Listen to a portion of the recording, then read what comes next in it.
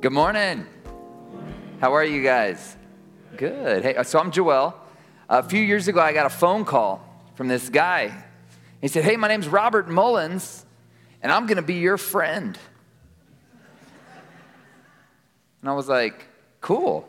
And I didn't know I needed another friend, but I am so grateful that Robert decided he was going to be my friend because he has been a tremendous, just what an amazing dude he is. And we figured out last night, we were taking these personality tests, and we figured out why we get along so well. We have very compatible personalities. So anyways, it's so good to be with you guys this morning. I'm excited about this whole week. We've got a bunch of events coming up, and we're going to be talking over the next few days in this Connecting the Dots conference, we're calling it.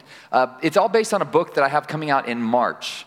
And it's been, writing is kind of like prayer with a keyboard. Sometimes when you write, you figure out what you're really thinking. And this book has been something that has really helped me see how God's hand has been at work in my life throughout the years, even when I didn't see it. Because here's what I've found about God's work.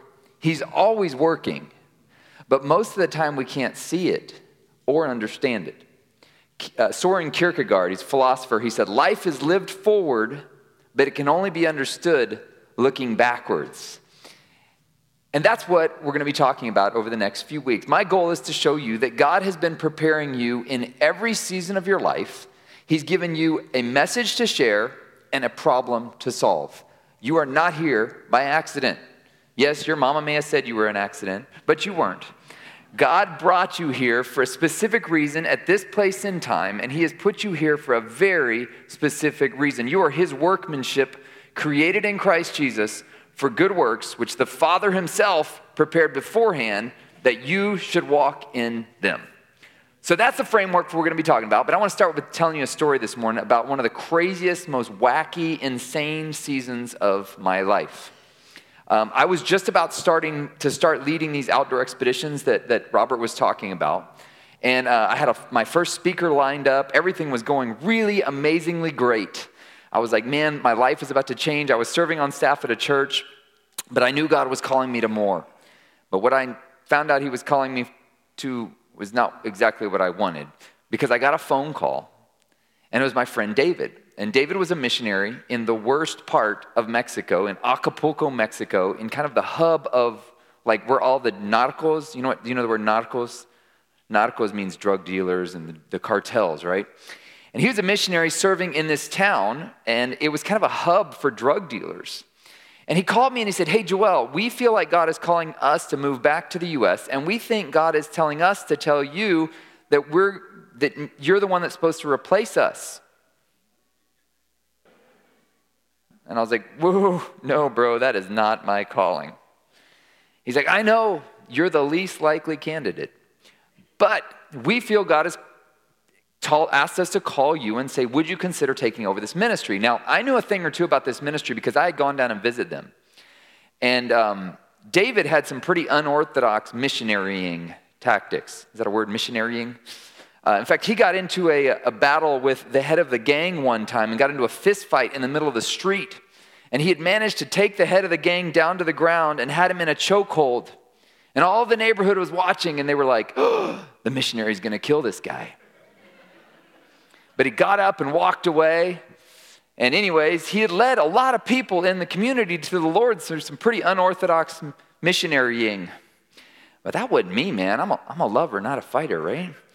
And I was like, David, David's like 6'6". He's this towering giant dude. I'm just a skinny little white guy, right?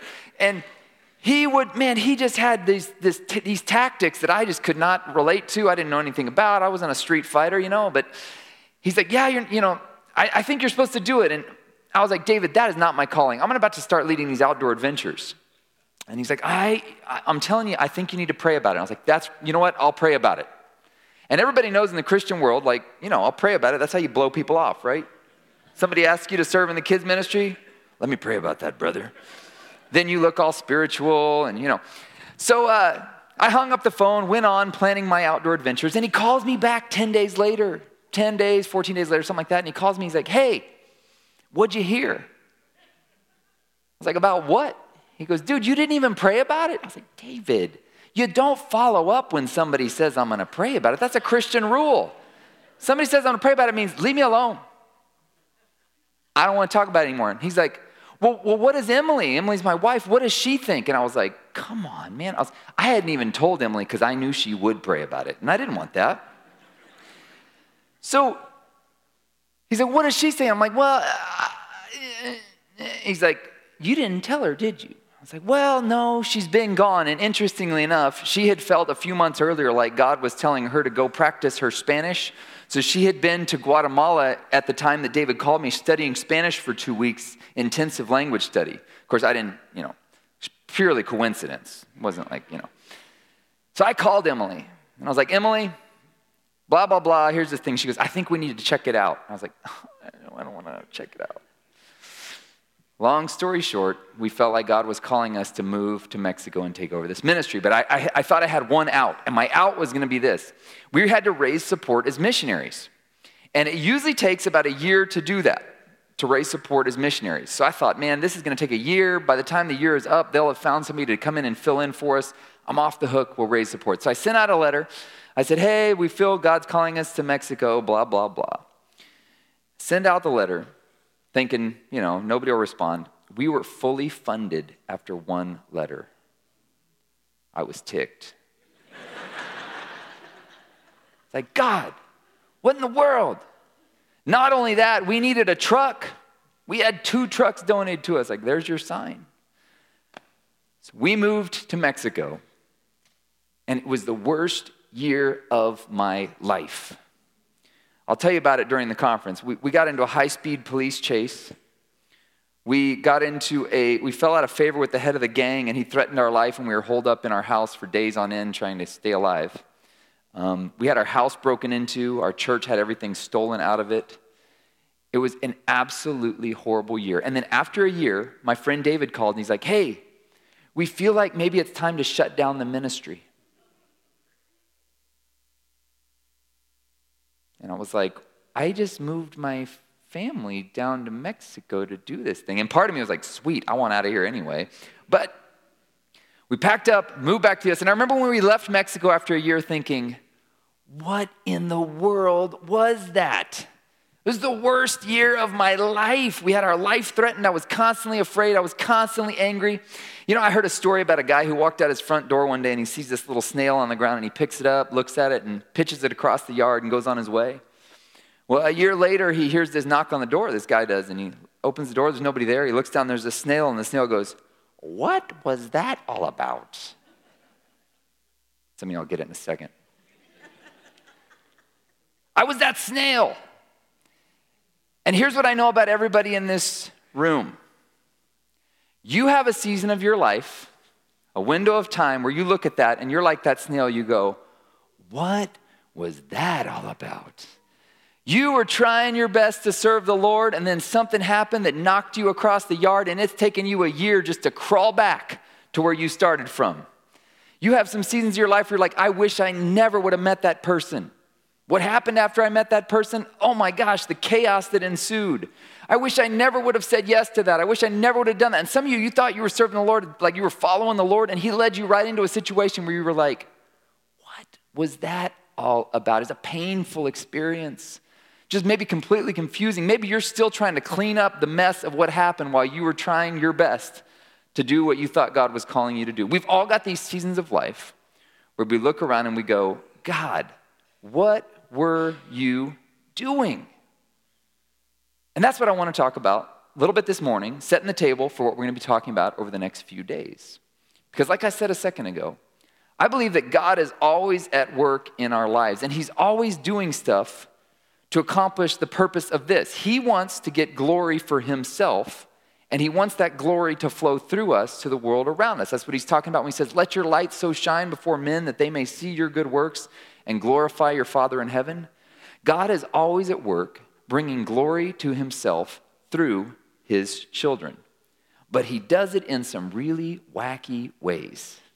In fact, I'm convinced, in the Apostle Paul at one point, he says this, he says, brothers, I want you to know, and this is Philippians, he's talking to the Philippian church, he says, I want you to know that what has happened to me has really served to advance the gospel.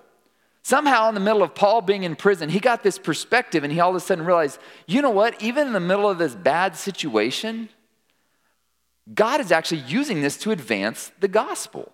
Like he's using this to bring his glory to the world through me. And yeah, I don't like the situation I'm in, but even through this, he's doing something that is advancing his kingdom, and I get to be a part of it. And God's work in our life, as much as I wish it was a straight line from A to B, I'm convinced it's more like a circle. In fact, in Psalm 23, it's very fascinating. As I've been studying for this book, I discovered in Psalm 23, it says, "The Lord is my shepherd. He leads me in paths of righteousness." And that word path in Hebrew is a very strange word. It's magol, M-A-G-O-L. And it means paths made of circles. And I'm convinced that God's work in our life is more like an ever-expanding circle, maybe a spiral, than it is a straight line, where we keep coming back to certain themes, maybe certain places, certain time frames, certain situations. We're like, oh, we're doing this again? Wow. I never thought I'd be back in Elmore, Alabama, but here I am again? I swore to never come back, but the Lord has made it clear I'm supposed to be here. Wherever it is, there's these time frames. I know in our life there was a period of time where like every 5 years something major changed. I'm convinced God's work in our life, like he says, he leads me in paths of righteousness. And you know, sheep, when they're going up a hill, they're all big, poofy, got skinny legs. A good shepherd gently leads them up. He doesn't lead them up the steepest part. He gently guides them in a circular path up to the heights where the good stuff is. And I'm absolutely convinced that God's work in our life is more like a circle. And the more I speak about this around the country, the more I see heads nod when I start talking about this. They're like, yeah, that's been my experience. I wish it was a straight line from A to B, but he seems to do these circles. And who likes walking in circles? I don't. Ask the children of Israel. They did it for 40 years. But through that, God was preparing the children of Israel. He was strengthening them for their greatest call, which was to conquer the land that he was about to give them. And I believe that's an example for all of us. God's love, he's calling us to expand who we are, and he's going to stop at nothing to do it. In 2 Corinthians, the Apostle Paul says this. He says, if we're out of our minds, it is for you. And he says, if we're in our right mind, it is for you. For God's love compels us. Now, this word compels is fascinating because if you read some translations, it actually says constrains, right? To compel is to push forward. To constrain means to hold like this. You go, well, which one is it? It's both. Here's another weird Greek word that Paul uses. The word is this, suneko is how you say it. And the word literally means, it has like all sorts of figurative and literal meanings. It means to be held by. That's why some versions say the love of Christ constrains us. But it also means to impel, to push forward. You're like, well, how can it be both? Well, the best analogy I've come up with for it is like, it's like a tube of toothpaste. God's love comes around us and he squeezes us and pushes us out to become all that he knows he has created us to be. So God's love is what's pushing us out. And when he pushes you out, he'll call you to do some stuff that people look at and go, are you out of your mind? What are you doing? People like us don't do that. Or what are you thinking? This is the worst possible time to do that. Have you not seen the economy, the trends, where it's going, the inflation? This is the worst possible time to do that. But you're like, no, something in me, man, is telling me I've got to do this. And God's love throughout our life pushes us outward, expands who we are. And you say, well, what's he expanding us out from? Well, he's trying to help us conquer our fears and our limitations. So I'm going to blow through something real quick, and you're going to go, wait, I need to know more about that triangle. Okay, I wrote a whole book about what I'm about to talk about in about 2 minutes. If you're like, I need to know more about that, it's available out there in the lobby. It's $10. If you can't afford it, just tell them this one's on Joel, but you better read it if you just take one, okay? It's out there. But all of us, we start from this place, this small circle of fear. And what are we afraid of? If you think about it, in the Garden of Eden, the first emotion that Adam and Eve felt when they sinned, it was fear. It says they realized they were naked and they were afraid. And they were afraid because what happened is they were separated in that moment from the perfect source of love. And we all have 3 basic hopes and dreams in life, okay? So this triangle up here. We have a need for security. We all want a sense of safety and know that we're going to be taken care of. We all need a sense of connection. This is just relationship with others. We need to know that people care about us, that we're valued, that we're affirmed, that we're seen, that we're heard. And then we all need a sense of control or empowerment, like that we have the ability to make our own decisions. And if you think about it, before sin entered into the world, God gave us all of those. He's like, hey, perfect garden, do your thing, enjoy life, right?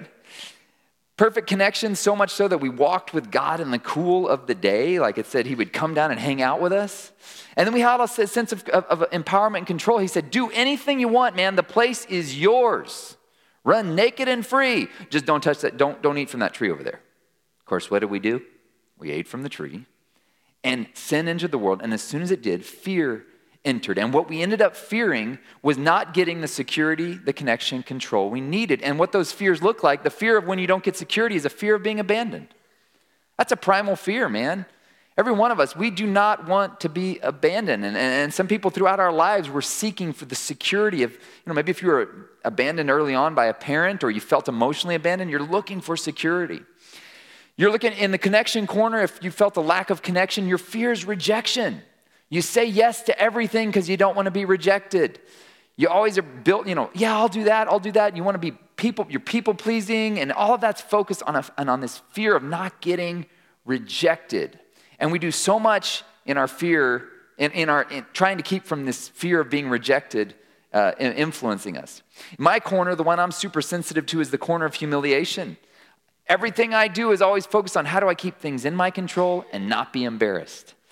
And we're driven by that because it's a primal fear, these primal fears of security. And there's these responses. In the book, I talk about the defense mechanisms we use. The defense mechanism for security is self-absorption. Connection, the defense mechanism is addiction and self-gratifying behaviors. And then in the corner of control and humiliation, it's obsessive, got to control everything. And we're living this way. We're like, man, we're in this small circle. We're like, man, I got to make sure all of my needs are met.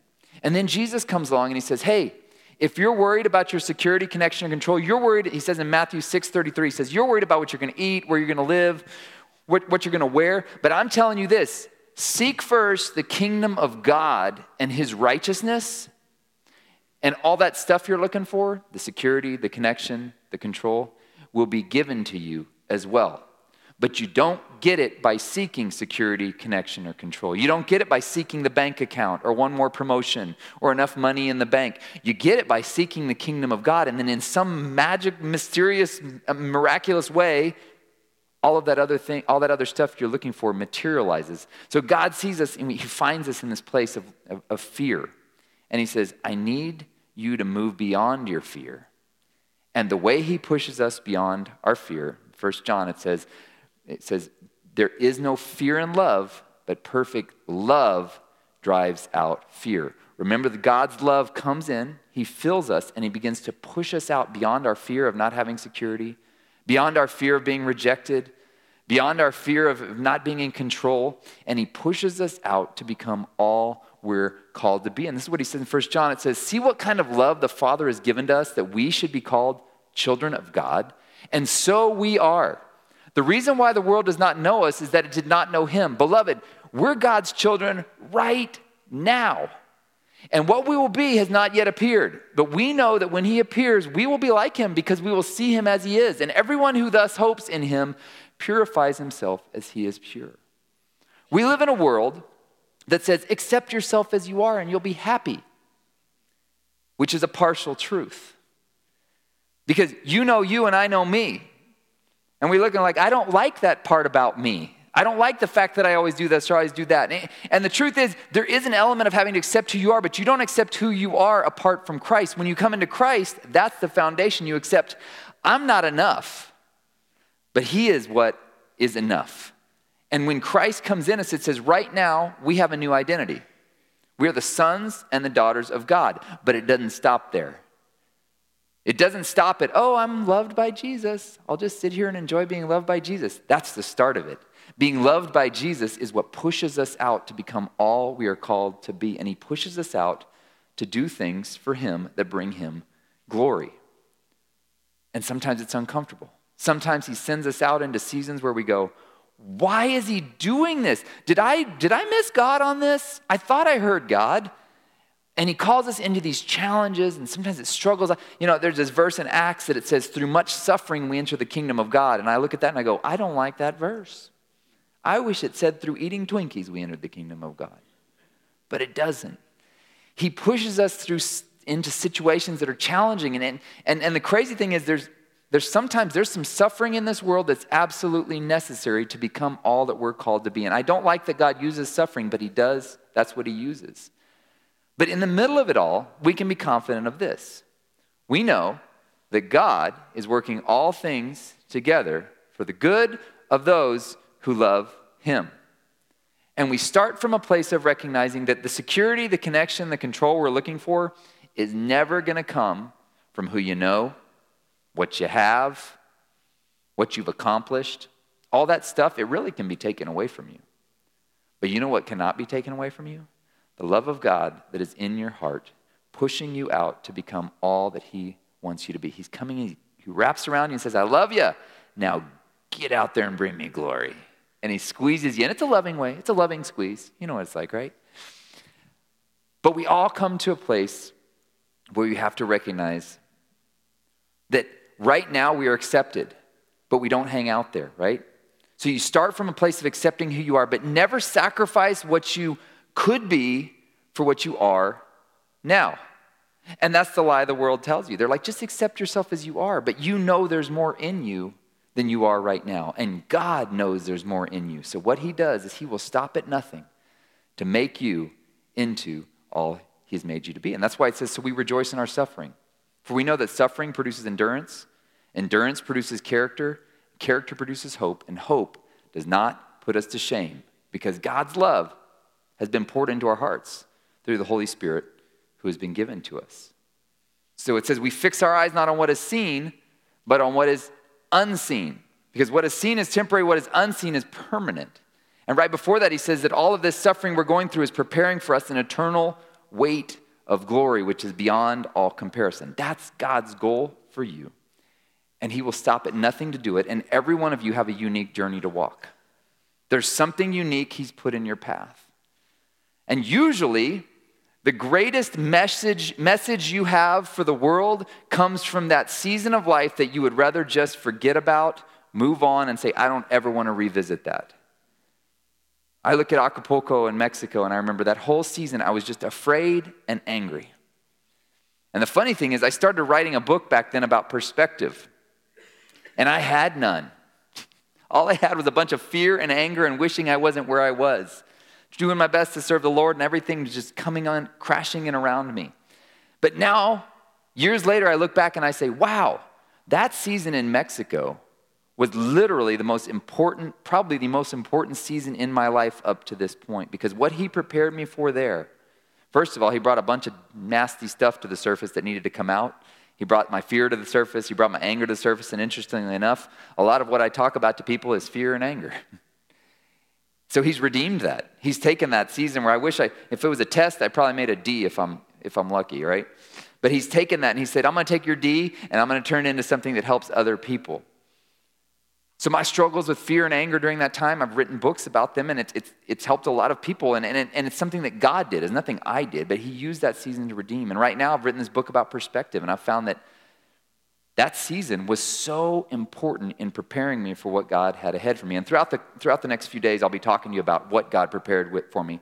But here's what I want to close with. My story is no different from your story. God has been working in your life in every season of life, preparing you for something incredible.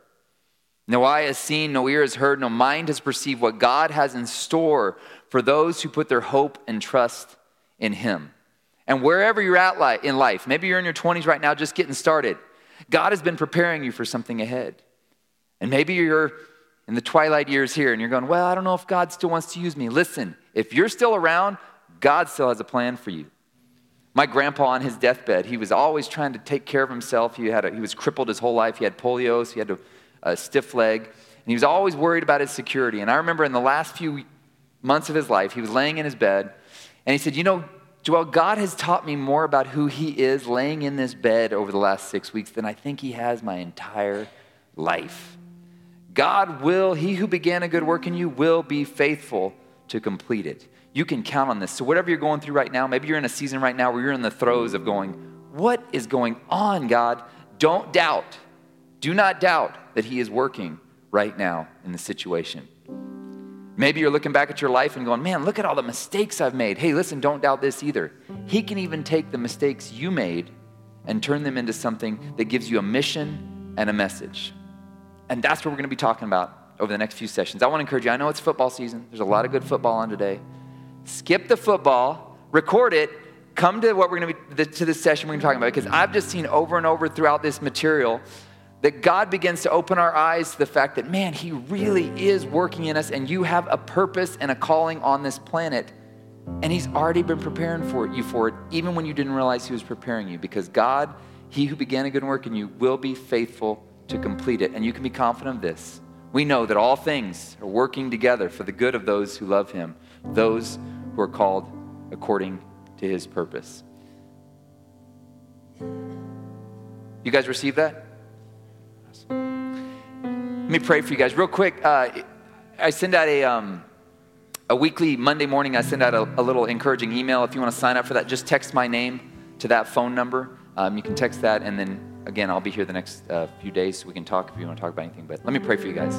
Father, we thank you so much that you have a plan and a purpose for our life. We are not here by accident. You are working all things together for your glory and for our joy, and we thank you that we get to be part of that. So I pray for anyone here this morning, man, they're struggling. They're in a hard battle right now. Maybe in their marriage, maybe in their finances, maybe a health struggle. Lord, I pray that you would just infuse them with a sense of confidence and some perspective this morning, realizing even in the middle of this, the worst thing that could ever happen to them, you are at work and you will accomplish your purpose, and we can be confident that your plan for our life is what we would want our plan to be if we knew all the details. And we thank you that you do know all the details. You know exactly what it's going to take to expand that circle of who we are, to get us beyond our fear and to help us live in your love. So I thank you for that. And if you're here this morning and maybe you haven't started that relationship with Jesus, you already know who you are. As I've been talking, you've been feeling the conviction in your heart. I'm going to say a prayer in just a second, and I'm going to say this, and it's not magic formula or anything, but if you say this and you mean it with everything in your heart, God is going to come and transfer you from the kingdom of darkness into the kingdom of light. He's going to set you up an eternal address in eternity. It starts when we say this. Let's all say this prayer together. Lord Jesus, we repent of our sin. We turn from our way. We turn to your way. Help us walk in your truth. Amen. Hey, if you just said that prayer, welcome to the kingdom of God. The path has begun. It's going to be an exciting journey for you. Thank you guys so much for being here this morning. I look forward to seeing all of you this afternoon. What time does it start? 4:30? 4:30. It'll be good. I'll keep it interesting with lots of stories. And we've also got a really great workbook that I've used to help I've coached a lot of people through this workbook to help them find the mission, the message, and the work that God has been doing in their life, and help them see that, man, God really is working all things together for your good. Thanks a bunch. You guys be blessed.